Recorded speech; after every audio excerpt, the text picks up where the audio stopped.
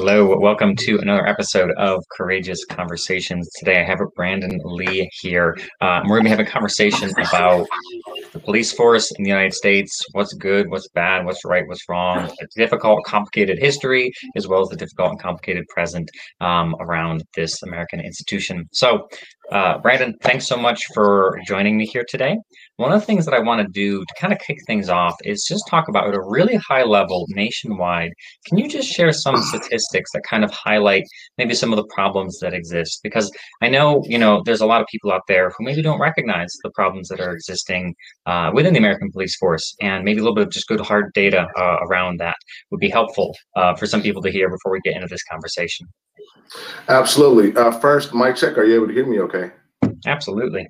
Perfect. First, I want to just extend my gratitude for allowing me to be on your platform with you today. So the first, I'll just highlight, this just came out of Yale News. And so I'll just read it just to make sure I don't get anything, mistake anything. So over the past 5 years, there's been no reduction in the racial disparity in fatal police shooting victims, despite the increased use of body cameras and closer media scrutiny. All right, so this is according to researchers at Yale and University of Penn. Researchers found that victims identifying as Black, Indigenous, or people of color, whether armed or unarmed, had significantly higher death rates compared with whites. And those numbers remain relatively unchanged from 2015 to May of 2020. So this is over the past 5 years. And this is according to an edition of the Journal of Epidemiology and Public Health. So it goes on and on and on, but essentially it found that there was a maybe 1% decrease in white deaths related to, law enforcement engagements. But essentially, Black people were killed at 2.6 times the rate of white people. Hispanics were killed at nearly 1.3 times the rate of white people. And Native Americans, when armed, were the top. Black people, when unarmed, were the top. So there's plenty of data out there. I encourage you to go and check it out. Yeah, definitely. So I guess a nice place to start here is, can you talk to us about, just a brief summary of the history of American policing, where the police force came from, and all of that?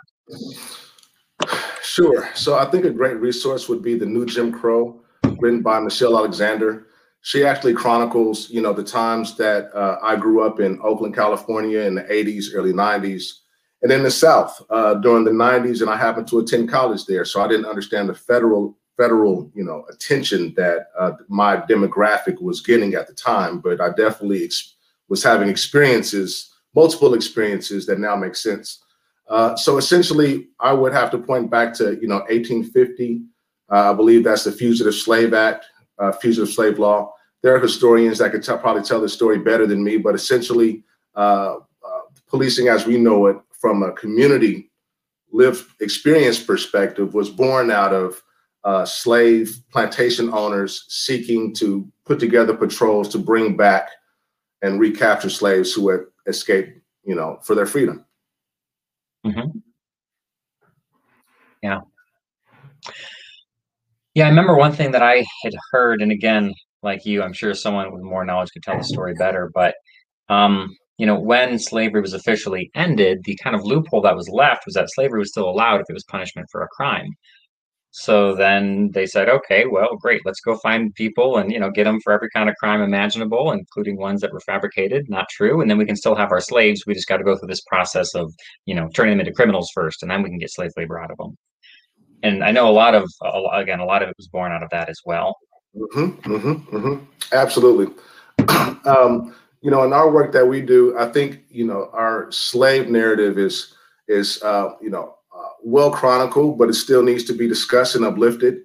One thing I believe that distinguishes our approach is to discover who were the Black African-American people during that time who were free, who had in some way discovered their liberation amongst during slavery times, and how did they find a way to thrive, to own businesses, to still be patriotic, yet uplifting their community in a spot of pressure and oppression. And so there were people by the name of Prince Hall. We have to honor people like him who started what many would consider to be the first Black institution in the United States, in the 1780s, petitioning the legislature to abolish slavery in Massachusetts in 1777, on and on and on. So while the policing, I believe, was probably born out of this slave narrative, at the same time, we spent a lot of time and care to discover who were those who were still discovering ways to thrive in spite of that oppression.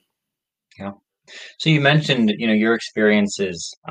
You said you were in the South in the 90s. So I guess this would be a good place if you could just share with us some stories from your own past, and maybe even some stories from your work with T4T, the organization you run, that both highlight the problems that exist in the policing force, but also that highlight the good that exists in the policing force, right? Because again, I don't want to make this a one-sided conversation where all we look at is the bad, right? Because there is good as well. So if you can maybe share like one story from each end of the spectrum, that'd be great. Sure, definitely. And I would like to contextualize it that, my reflection on my personal journey and experiences, I was fortunate when I did encounter racial profiling and police misconduct. In most cases, I was able to find a level of accountability. And because of that, I was able to discover some sense of healing. And so these stories that I'm going to share, they reflect kind of where I was on my spectrum. And so I just want to honor that there's a variety of experiences out there, and I want to make sure that I don't speak for everyone. But sure. In terms of, definitely, I had more negative experiences for sure engaging with law enforcement. So between 16 and 24, in Oakland, California, between 16 and 24, when I grew up, Black men would be, 1 out of 4 probably be killed in a homicide. 1 out of 3 would see the inside of a jail cell at some time, impacting the rest of their life. And if you survived all of that, then you still had, racism in public health and health disparities, similar to what we see in COVID, et cetera. So the landmines were so huge. And so, when I was 14, probably my first introduction was visiting my cousin's house in West Oakland and just walking across a parking lot, 3 police cars come in, screeching their tires, 2 officers in each car. Everyone jumps out, guns pulled, get on the ground.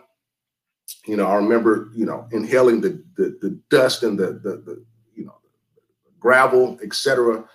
And that turned out into a 2-hour ordeal where I was detained and just essentially just embarrassed and humiliated. And luckily it was my cousins in West Oakland who got word of what happened and came. And that's where I was able to see while the police might have had the force, the community had the power because they were able to apply, legal pressure, legal means to make sure that I was released safely. So these are quite a few negative experiences, and that's what kind of woke me up to this work. I'll conclude that story by saying that I went down to Internal Affairs, rushed and put in my application petition that something wrong had happened, like I was taught to do, and got no resolution. 0. I don't even know if I was contacted about it. So that's where, kind of a do for self and self-efficacy came from, that encounter at 14 years old. On the flip side, on the other end of the spectrum, and now this is 10, 15 years later. So a lot has happened between these experiences.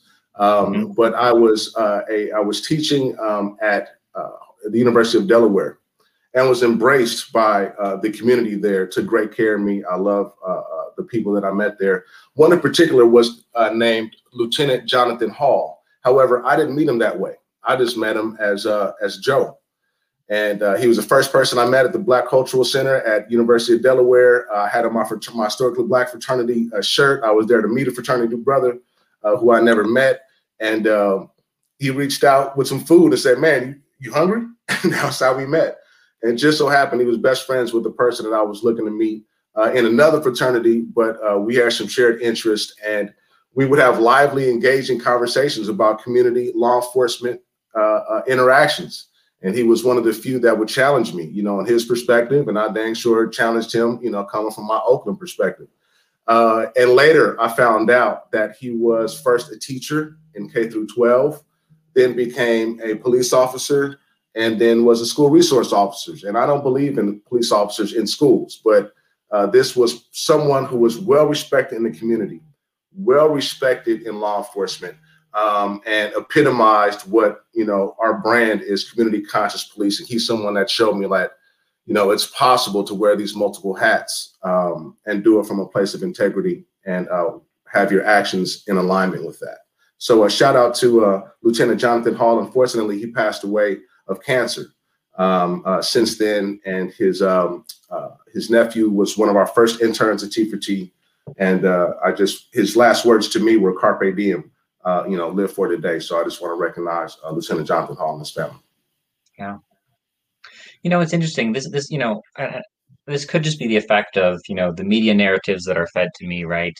Or even what was fed to me growing up. But it seems like there's two ideas I have in my mind of like the type of people, right, who are on police forces. There's people like what you just mentioned, or people who from their track record as a teacher, you can tell that like they're about serving and helping and really embody that motto of protect and serve and sacrifice myself for the good of the community. And truly the best in human beings are exemplified and show up in police officers, a lot of them, right?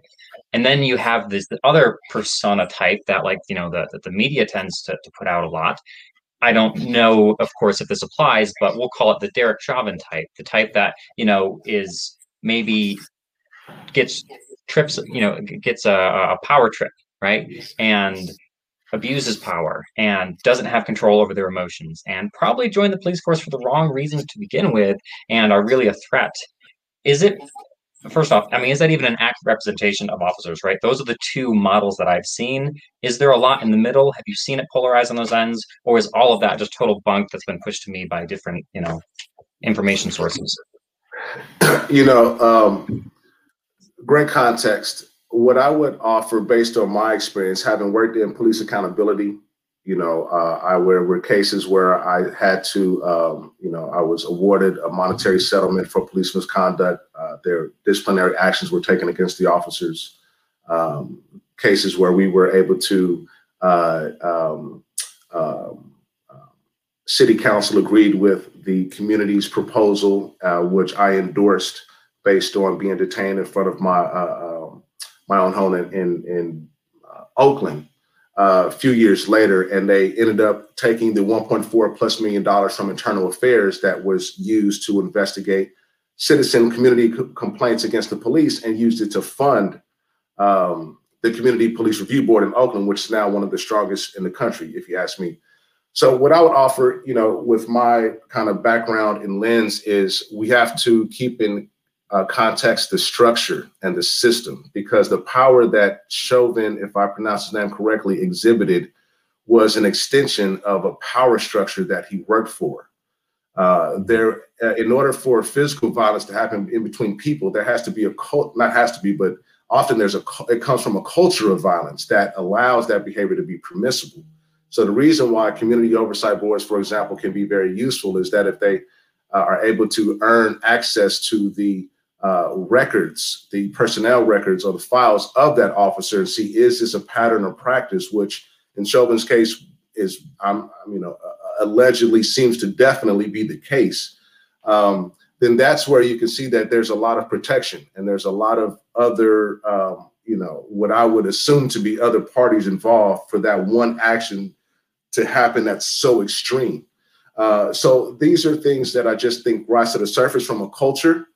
And that's where we have to honor this individual experiences, but people like me who have historically been targeted, me, my daddy, my uncles, my grandparents, and so forth. That's where at least our approach is to center the experiences of people who are most impacted and live closest to the pain. Even though we do recognize the trauma that folks deal with working in, what could be oppressive systems. So if you look at law enforcement, you'll probably find more cases of health issues, more divorce, more trauma showing up in other ways, suicides. There was a couple of suicides after the Capitol. So that's where we recognize trauma on a systemic level of all participants, but we have to center those who have historically been most impacted. It's interesting. It's almost painting this picture of like, police officers are subjected to intense amounts of trauma, right, themselves. They are just put in terrible situations that really leave marks on their mind, spirit, soul, psyche, whatever you want to call it, right? And they may not get the adequate care they need to care for themselves. So it becomes real internalized damage. And then they, wielding state power, carrying emotional damage, end up inflicting real harm on other people as well. Is that maybe a fair assessment? Yeah, and I would, you know, again, I think that would be a fair assessment. We would, you know, we would use the community as the barometer by which to measure the trauma, but I think we would come to the same conclusion. And so, you know, using maybe Resmaa Menakem, I hope I pronounced his last name correctly. He definitely was an inspiration for the book that the third edition of our book that we're writing that'll be out this fall, and talking about how, you know, even coming from the background of those who were the oppressor, and how that trauma can be used to blow through the backs of Black and brown bodies. And so absolutely I will believe that there is a correlation, but at the very least, because of the, you know, just taking a step back, you know, one group pays another group through taxes. You know, there is a power structure. And so even with all of that being probably close to accurate, you know, as a teacher, you know, my background is higher education. As a teacher, as a faculty member, no matter what happens with the budget, my salary, et cetera, when you send your kids to my classroom or you come to my classroom, there's an expectation that you expect of me and my colleagues. So I think that's across the board from us, you know what I mean? So that's where I would say yes. And, you know, we still have to perform at a certain level of humanity. Yeah. And another maybe, I don't know, competing set of theories, right? I'm curious to get your thoughts on, right? Some folks that I've talked to believe that the police force just attracts the wrong type of people. The type of people who are attracted and want to become police officers are the type of people we really should not have in police officers, because they're the ones that, you know, maybe they join the force okay, but you add a few years of mental and emotional trauma that police officers have to go through and they become dangerous, right? So it's a matter of recruiting and, you know, weeding out the wrong applicants and structuring things so that the right applicants want to come join. That's one view of it. The other view of it is that the people who join the police force are the right type of people who are joining for the right reasons, who aren't dangerous to themselves as a community when they join. But then between the culture of the organizations they join, the power structure of the organizations they join, the trauma they face out there in the field, they become people who are capable of doing terrible things, even though they started off exactly what we think we wanted in police officers. Which of those theories do you put the most stock in, or kind of talk about those? Absolutely. You know, I would frame it, I would take it a step back and say, you know, people are people everywhere. You know, I've been fortunate to travel the world, and people are people everywhere. And so, you know, I think everyone, so community conscious policing, our brand is based on our curriculum of what we would refer to as 21st century conscious leadership. And so every organization and institution, I think, is facing this dilemma that you're posing. You know, the people that we've once attracted that led us to success based on the barometer that we had once before. And then, you know, trying to bring in who we think. And then once they're here, how does our culture shift or shape who they evolve to become? Well, we're just in such a leadership paradigm shift, a cultural paradigm shift now with technology, a lot of awakening. You know, I look at kids that I teach and what's available to them just at a press play, and how many books I had to read to find, you know, what I had to go through to discover that information, but also the distractions that they have competing with them. So what I would offer is, number one, I would encourage anyone, no matter how you feel about law enforcement. There was a time I didn't want to be around, didn't want to be nearby. I didn't feel safe.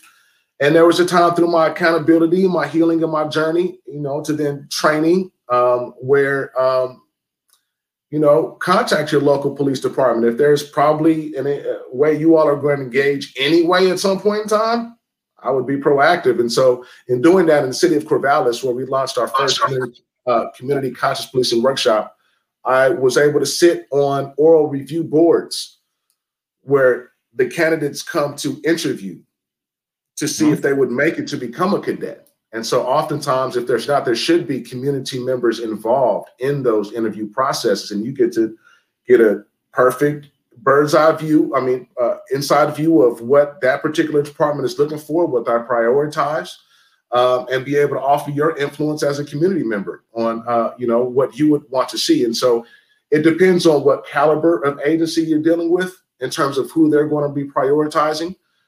Different law enforcement agencies are accredited differently. Some might be federally accredited, which they track more information. Some might have the CALEA accreditation, so they're responsible for more than just the average.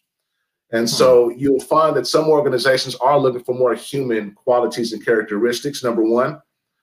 But the problem is, how do you shift if there is an entrenched racist culture? And what I mean by that is not a bunch of white people sitting around using the N-word. I mean, are we talking about in 2021 hiring the first Black officer? You know what I mean? Like, are we, that's where I would say that's where our organization comes in, where it's not just about the training or just about coaching or just about policy. It's about the whole multi-pronged organizational shift, because one is not going to fix the other. They go hand in hand, and it's got a systemic problem yields a systemic solution or response. It's interesting. No either or, is in short, no either or. Got to be a comprehensive all. On that note of, the new cadets and the training police receive, do you feel police receive enough training? And if you don't, what do you think are the big deficiencies that police don't get trained in? How can I be generous? So number one, there's no overarching training body nationally. There might be folks like the FBI National Academy Associates that are not affiliated with the FBI, J. Edgar Hoover. They're, training arm, I think globally, quite honestly. So you might have something like that but otherwise training kind of boils down to state, local, and, so it can vary, number one. Here in where I live in Oregon, I was privileged to have access to the police training on a local level. Got full access. This was during the time of which one was it? Maybe Michael Brown. Bless him and his family. I think it was during that time, but we had all access to their training records, training materials. I've sat on statewide boards where I got to see how they developed curriculum, what was prioritized. And we were observed by someone from Vermont Law who presented a presentation and highlighted our work. And I want to recognize them for doing so. And their banner was called Police Community Integrated Training and Education. How do we train the police next to those that they serve? And they found us that we had been doing this pretty much in an unprecedented type of way. And what came out of that was I'm sitting in these meetings with academic researchers developing training curriculum, academic researchers, law enforcement leaders, attorneys, but nobody that's going to be impacted by the policies we're talking about. And I mean, that year I had been a victim of racial profiling, so everything's really hitting really close to home to me. Yeah. And so it just dawned on me sitting in this meeting that police, okay, respect for those who put on any uniform and go to defend, respect. As long as you're not out there hurting people, respect to you. I'm not going to try to tell you how to do your job. But community, integrated training and education, yeah, my state, we are the experts at that. There's not a police officer who could tell me about that. And so that's where we found that without community oppressed people who are most impacted being in the training room, embedding what they want to see in the training, and then having someone with a policy to back that in that training, then I don't know how any law enforcement officer would be held accountable. So that's one thing that I see missing from the narrative as far as activism. I wish there was more conversation about how do we which we had to do was break down the barrier to. There was a time law enforcement didn't want community involvement training, and we had to knock that barrier down. It's interesting, huh? And I should say we had some support also that helped to open the door for us to enter that training room. It wasn't all us knocking it down. We did have some good folks that were supportive from law enforcement. I have to recognize that. So why do you think the law enforcement community was resistant to have community involved in training? And what do you think kind of turned the tides? I wouldn't say that tides have been turned. I would just say that, when we started, what I should say was the catalyst was I was a faculty member at a university. I was a new father. There was a hate crime on campus. All of the same type of police involved shootings was going on. Yeah. My students that I felt responsible for didn't have a place to process. And some of them began to just simply flunk out of school. And so it was born out of a need to do something. There was no thought of a business or anything like that. I was on track to be a community college president. But in wanting to do something about it, I simply gave a survey, and said, how many of you all are impacted by hate, related issues on or around campus? And the response that we got was overwhelming. And it was clear to me that we were dealing with, what I would have considered back then to be a pattern of practice. I was sitting as the Legal Redress Committee chairman of NAACP. My wife and partner were sitting as the executive director. We were in the perfect position to be able to respond. And so when we contacted our local law enforcement agency about these stories that were being told in this qualitative data, they had statistics saying, well, no, we're not racially profiling. We can show you, we can prove it. But luckily they were open to hear our qualitative data, which is the stories that we had to tell that were very real. And the only reason we couldn't respond in accountability perspective the way I might have wanted to at that time was no one had put specifically which law enforcement agency had profiled them. So there's 5 agencies that all have a headquarters in one building. So that's what I would advise anybody, if you ever stop, at least pay attention to what department, county sheriff, city police, Homeland Security, et cetera, then you can find a way back. So it was in that, out of that, because we had a stack of surveys that, we had to find a way to discover some peace. And so training was born out of that discussion, but it was defensively driven, though. We didn't go in asking for much. We went in making some demands that were well received, respect to them. So, in my head, I have, I don't know, we'll say a theory, right, to explain some of what goes on. I'm going to share that, and I'm curious to hear what you think of it.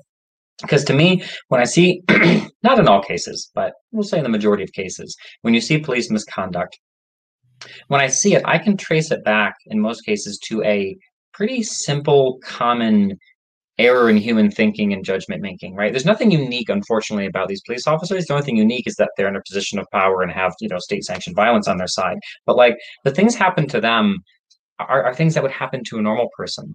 I'll give you an embarrassing example from my own life.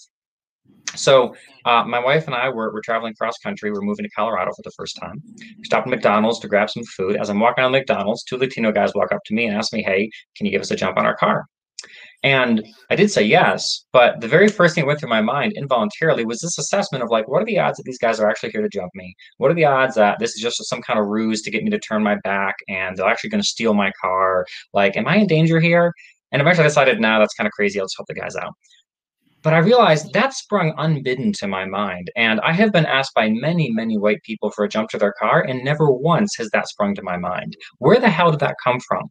Now, again, in me, it's not all that dangerous. In the police officer who has that same gut instinct to be naturally suspicious of Latinos, that's very dangerous because that police officer has to make a split-second decision about what to do when that Latino reaches down here in his glove box, right? And when you're making those split-second decisions, it's your subconscious, your unconscious mind that tells you a lot of what to do, right? And that's not necessarily a bad thing. That's just the way human beings work in life or death situations, is it's the unconscious mind who kind of tells us what to do. But unfortunately, that unconscious mind is unduly influenced by who knows what in our culture that leads an officer to assess a situation as more dangerous when it involves a Black person. So again, it's not anything uniquely evil about the officer. It's a very common human bias that happens. It's just they happen to be put in environments where those biases become dangerous. For someone like me who has the same biases, am never in an environment where that becomes dangerous. So we get to this point where even the bad officers, the Derek Chauvins of the world, aren't necessarily any worse than the rest of us. They're just put in positions where those mental biases can cause real harm. What do you think of that theory, that perspective? I appreciate it. I think that that it was more of the thinking when I first got into kind of doing this as work. You know, a lot of the work that I've done, I did out of survival, right? First off. But as I get deeper, so it's levels in this work. So, you know, we did some work called racism and trauma, and then we recognized that there had to be healing components. So even with my book, Best Practices in Community Conscious Policing, it focused on, you know, accountability. It focused on, you know, our BIPOC-led community training, which was, you know, pretty, I'm not going to say revolutionary, but it was just worth mentioning at the time, and still is. But we noticed that there's this whole healing component that was missing. And so we went back to the drawing board to integrate this.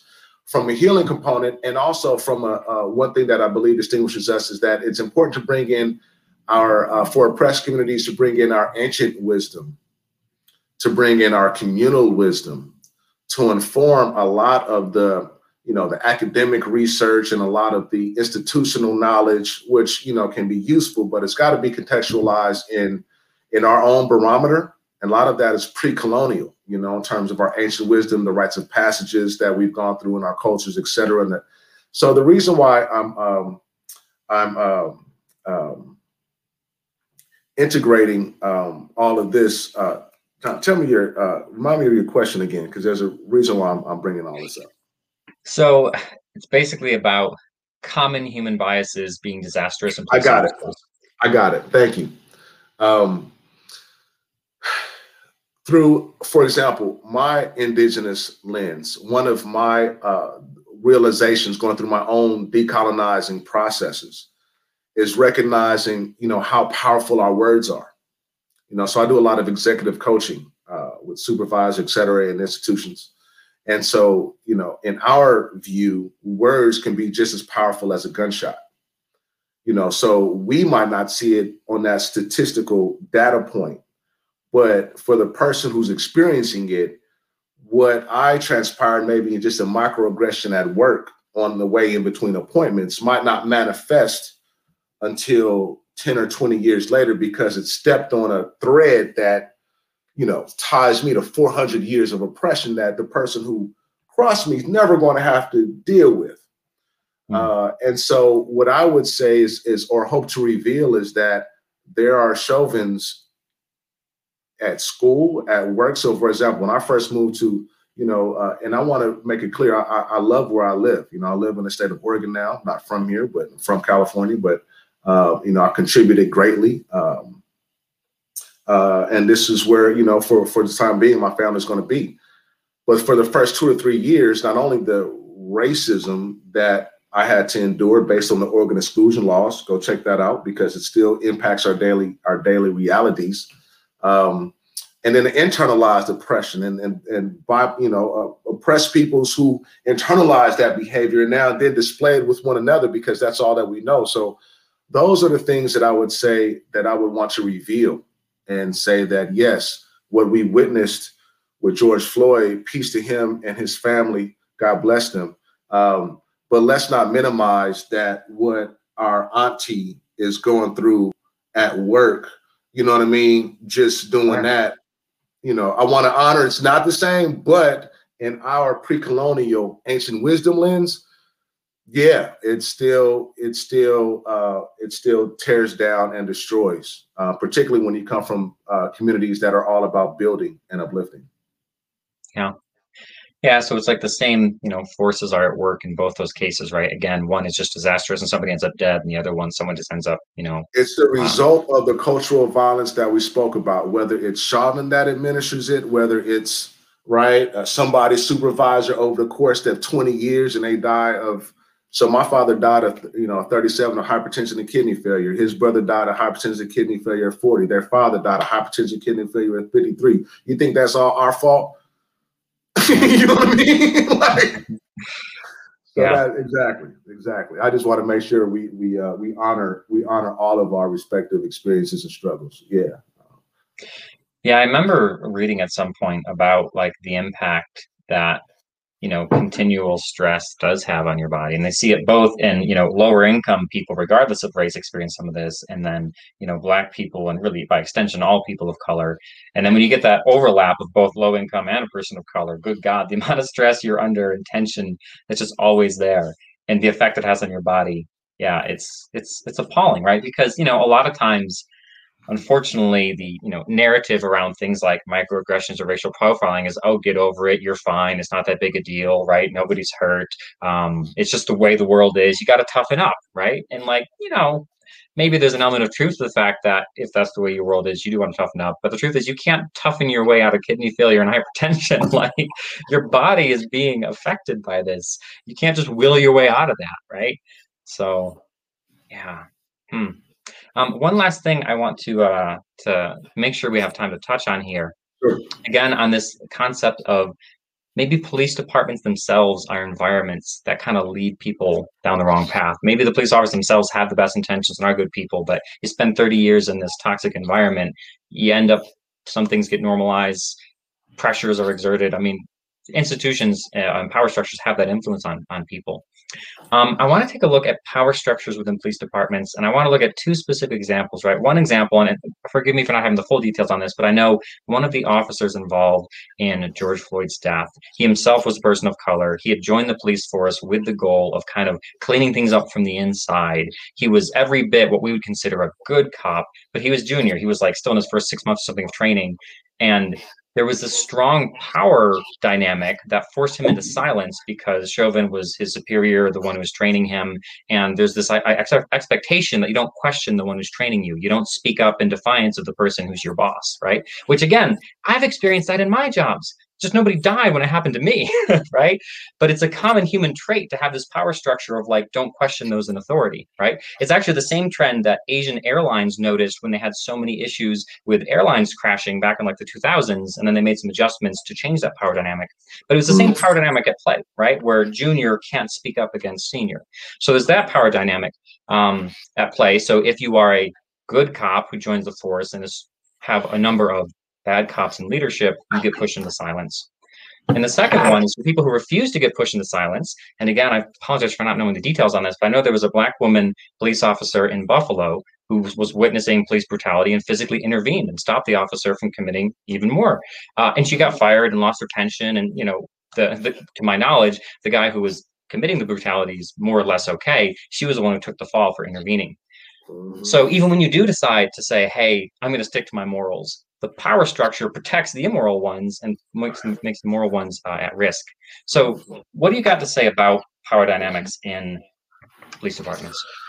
Power dynamics, in my experience, so you are correct. For example, the one who was who's a part of the Chauvin trial, my understanding was, I'm not sure if he's biracial or a Black man. I don't want to assume his race, but definitely I believe he self-identified as a man of color and sought to join the police department to make change from within. And I've heard this narrative. I've had people suggest that to me as well.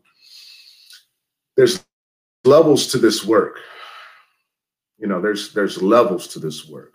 And while his intention might have been noble, the structure, to make it clear to our viewers that in most departments, I can't speak for all, but you go through your basic training, you might do that somewhere in the state or somewhere else, possibly just get a basic training. And then you might come home to your local department and get more training.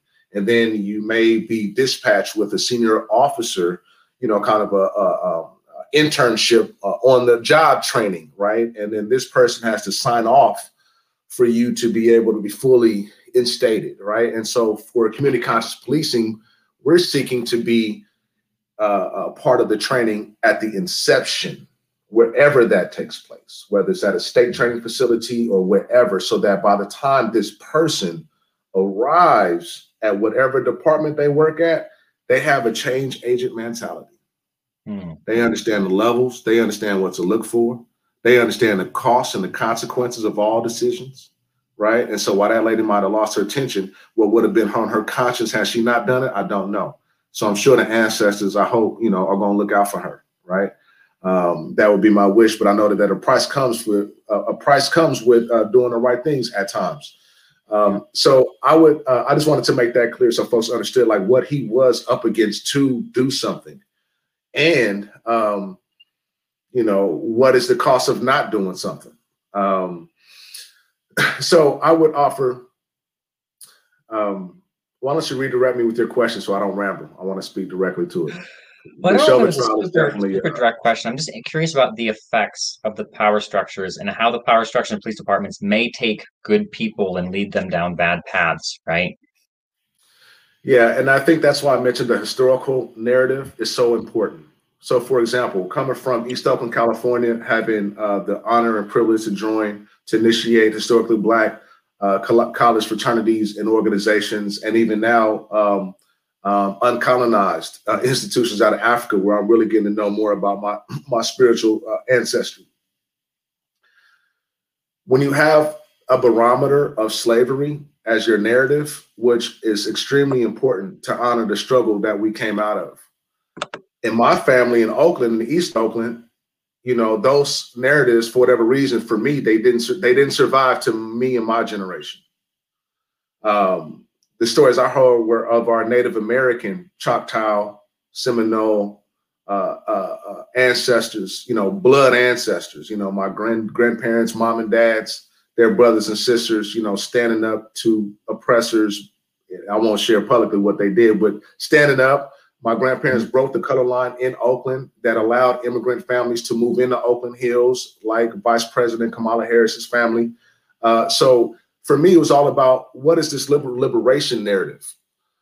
And that's why I think in our work, that's when I approach law enforcement, it's not from the descendant of slaves, even though that's an honest part of my ancestry. I'm approaching them as a co-architect of this nation, good and bad. I don't claim to be perfect. There's aspects of me that are probably contradictory, but I'm talking to them as a co-architect. And so it levels any type of playing field. I know if I make a mistake, unfortunately, they'll probably have to do their job, And if they make a mistake, they respect that. More than likely, I'm probably going to have to do my job. And so when we sit down, just like any two bosses, when you sit down, peace has to come from it.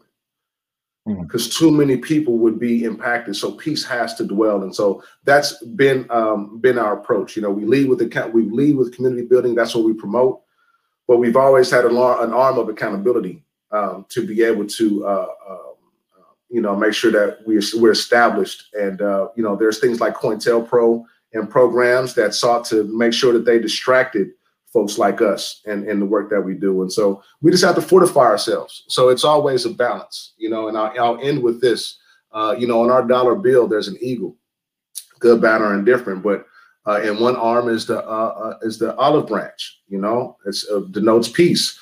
And the other is arrows, and it denotes war. Now, I'm someone of peace. I want to make sure that it's clear that we only operate under legal means, and we never promote violence or anything like that, but we do stand in self-defense. And so in that image, the eagle is facing the olive branch. He's facing the direction of the olive branch. So we lead in peace, and that's all that we want. But we want folks who are impacted to not be just stuck in an ideology, but know your history, know it all. Know Malcolm, Huey, Martin, and when you are faced with a situation, utilize your historical strengths and your ancient wisdom to be able to maneuver. And then at some point, I hope that we will be able to actually be in a space of actually trying to generate what we want to see in our realities versus being from a reactionary or responsive place. Interesting. So now we spend some time kind of, at least exploring the topic of, what's wrong, what's right, what's good, what's bad. And, we certainly have brought some things to the surface that are problematic. In your vision, like, what is the solution, right? If you had a lawmaker in front of you right now and said, okay, Brandon, tell me what to do, we're going to do it. What would the changes that need to happen to create the right kind of police force that this country needs? Well, number one, I think my response would be, and has been, that I'm not I think it's always important as someone who finds themselves in leadership. I don't think that you go out to be a leader. I think that you just go out and work and you find yourself in leadership. For those of us who find ourselves in leadership, I think it's very important that if we ever do get the light, or the mic, that we make sure that we use it to shine it on, you know, the grassroots folks on the ground who have been putting in this work, whose shoulders that we stand on. And so it's not about me. So I'm saying that to say that I don't think it would be about us proposing the solution. But what I would want to make sure and be involved in is what is the process in which we ensure that people who are most impacted, live close to the pain, oppressed peoples, are architects, you know, in the process of police accountability, police training, healing from the trauma of police brutality. And they're just not the recipients of whatever is done to them by people who are getting paid. You know, so for us, community conscious policing isn't necessarily about the solution, but more just making sure that the process through which, you know, our discovery and our solutions come from is indeed balanced and in harmony, not just with the law, but in, you know, in our, you know, within the fabric of our beings, you know what I mean? So I think that's where we, would approach. And why don't you take a breath with me? I don't know if you hear this, but this is my mindfulness breath. Take a breath with me.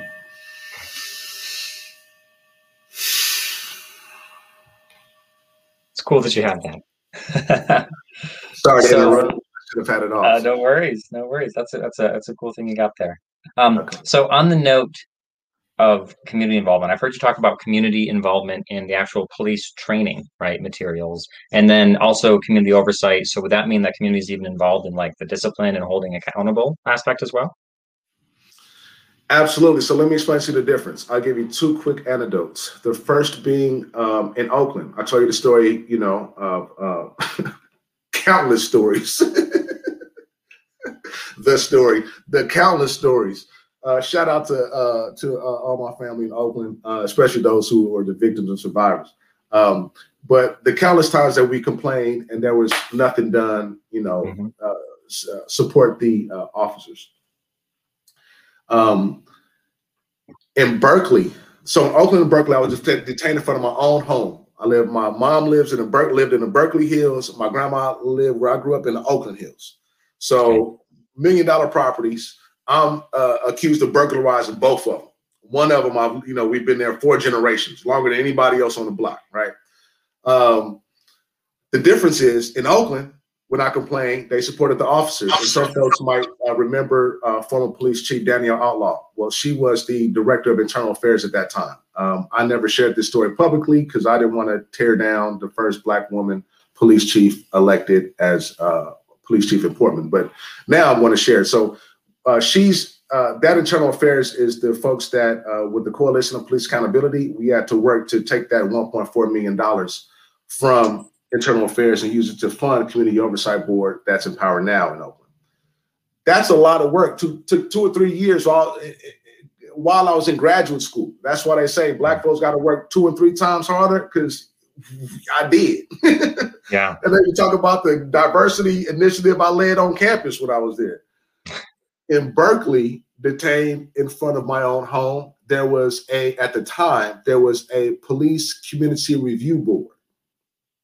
And so instead of complaining to the internal affairs department like I had done in Oakland, right, where Danielle Outlaw supported her officers and I had to go get ACLU and the whole community and go and basically, you know, take her job in a sense, at least in that capacity. But in Berkeley, I submitted to the Community Police Review Board, and that's where I was awarded a monetary settlement. There was disciplinary actions against the officers involved. So one died of natural causes before the hearing, you know, bless them. One was never going to be promoted again in his career as a mark on his record. And the Black officer, unfortunately, he had already had marks on his record. So this was the final straw and he was fired and he was the main aggressor. So I need to honor that I had the privilege to have an attorney. You know, my family paid more for the attorney than I won in the monetary settlement, but it was worth it for me to be able to sit eye to eye with those who had crossed me and to, you know, leave that scenario in a space of empowerment, not just for me, but for those who were less privileged. So that's the difference of how an empowered community oversight board could kind of render justice compared to an internal affairs. And I just don't have any. I don't know of any law enforcement that would adequately police themselves. I think it's just an opportunity for them to prepare their rebuttal. So that would be a key difference. Cool. Well, we don't have time to explore this too much, but I do find it interesting what you brought up there, right? That the main aggressor in this case was a Black police officer. A lot of people, when they hear racism, they think it's simply a matter of, I hate you because of the color of your skin. And that's not it, man. I mean, that is a form it can take, but like so much more than that. It's this, like I said, this unconscious bias that makes you more uncomfortable and more suspicious in the presence of a person of color. And the sad truth is that a Black police officer can experience that same thing through the culture they grow up in and the work environment, the police force, where they themselves become more suspicious, more on guard, more aggressive when they're, working with a person of color. So, like, again, I think one of the bad things that's happened with this narrative around racism in the US is that all of us, at least when I say us, I mean white people, learned about racism through the context of slavery and Jim Crow and the civil rights. And we understood that racism was this terrible thing by deeply bigoted, hateful people who consciously believed having dark skin, it made you less of a human being. And that's all we were learned taught about racism, right? And that's it. And so many white people still think that's all racism is, which is why you hear things like, I'm not racist, I have Black friends. If I was racist, how could I have a Black friend, right? So we have to change the narrative around what we're talking about with racism, right? A lot of it can happen under the surface, but that doesn't change how damaging it can be, the fact that it happens under the surface, And again, that's a whole nother podcast episode, but it did bear mentioning in this case. Mm-hmm. Mm-hmm. Well, thank you, Brandon, for joining us. Any final thoughts you have to share on the police that we haven't covered yet? I guess I would just close in just to kind of build on what you just shared, to be clear and to bring some clarity. Like I said, there's levels to this. And while racism is a part of the conversation, all of the isms are. But, it really stems from, we've talked about white supremacy culture. But I am not even sure that captures it all. That's why that Black officer could still uphold that white supremacy culture that he probably embodied from what he had endured, right? So what I want to honor is the culture coming from fraternalism myself, patriarchy. Patriarchy, with capitalism, et cetera, all of that breeds these things that impact everybody that's not in that inner circle. And most times it start with Black, Native, trans folks on down, usually, depending on what season it is. And so I just want to honor, while, these stories are kind of on one end, on the other, I'm about humanity. And like I said, people are people everywhere. And I believe at the core, there's this concept of interbeing, that I learned from Thich Nhat Hanh, a Buddhist monk who brought mindfulness to the West, who I don't think gets enough credit. And in some ways, what I had to offer, and I'll make this quick and I'll make this brief, this is the note that I end on. We're all interconnected in some kind of way. My wife is Asian. My kids are Chinese. We just came from their family. So stop Asian hate, Black Lives Matter. You can't pull them apart in my house. There's 3 languages spoken here. So the complexities that we're dealing with, we're going to have to reimagine a new way of engaging with one another. And I'll end by saying, situation happened to me, profiling happened to me. I redressed the situation, and the project manager was a person who ended up getting fired, along with everybody else. And I didn't ask for that. I actually thought he was cool. He's a white man. But they did what they're supposed to do. He got fired. And a couple months later, on my heart, I was like, let me find out what happened to him. And I looked him up and I found him on LinkedIn. And on LinkedIn, he had his arm with who I seemed to be his wife. You got to love your wife to have that on your profile picture. And she was a Black woman. So this white man who's now married to a Black woman, and in my mind, I got him fired. And now he's going home on Christmas to tell his Black family that things might be different because of. So was I right in what I did? Yes. Was I right to stand my ground? And was it fair? Yes. But then I had to say, okay, once I do have accountability, at what point do I become the perpetrator? And so that's where this trauma healing component had to be introduced, along with our BIPOC-led, community-led police training and the accountability piece. So again, I appreciate you for your time and allow me to share a little bit more about what we do and who I am with you today. It's been my honor.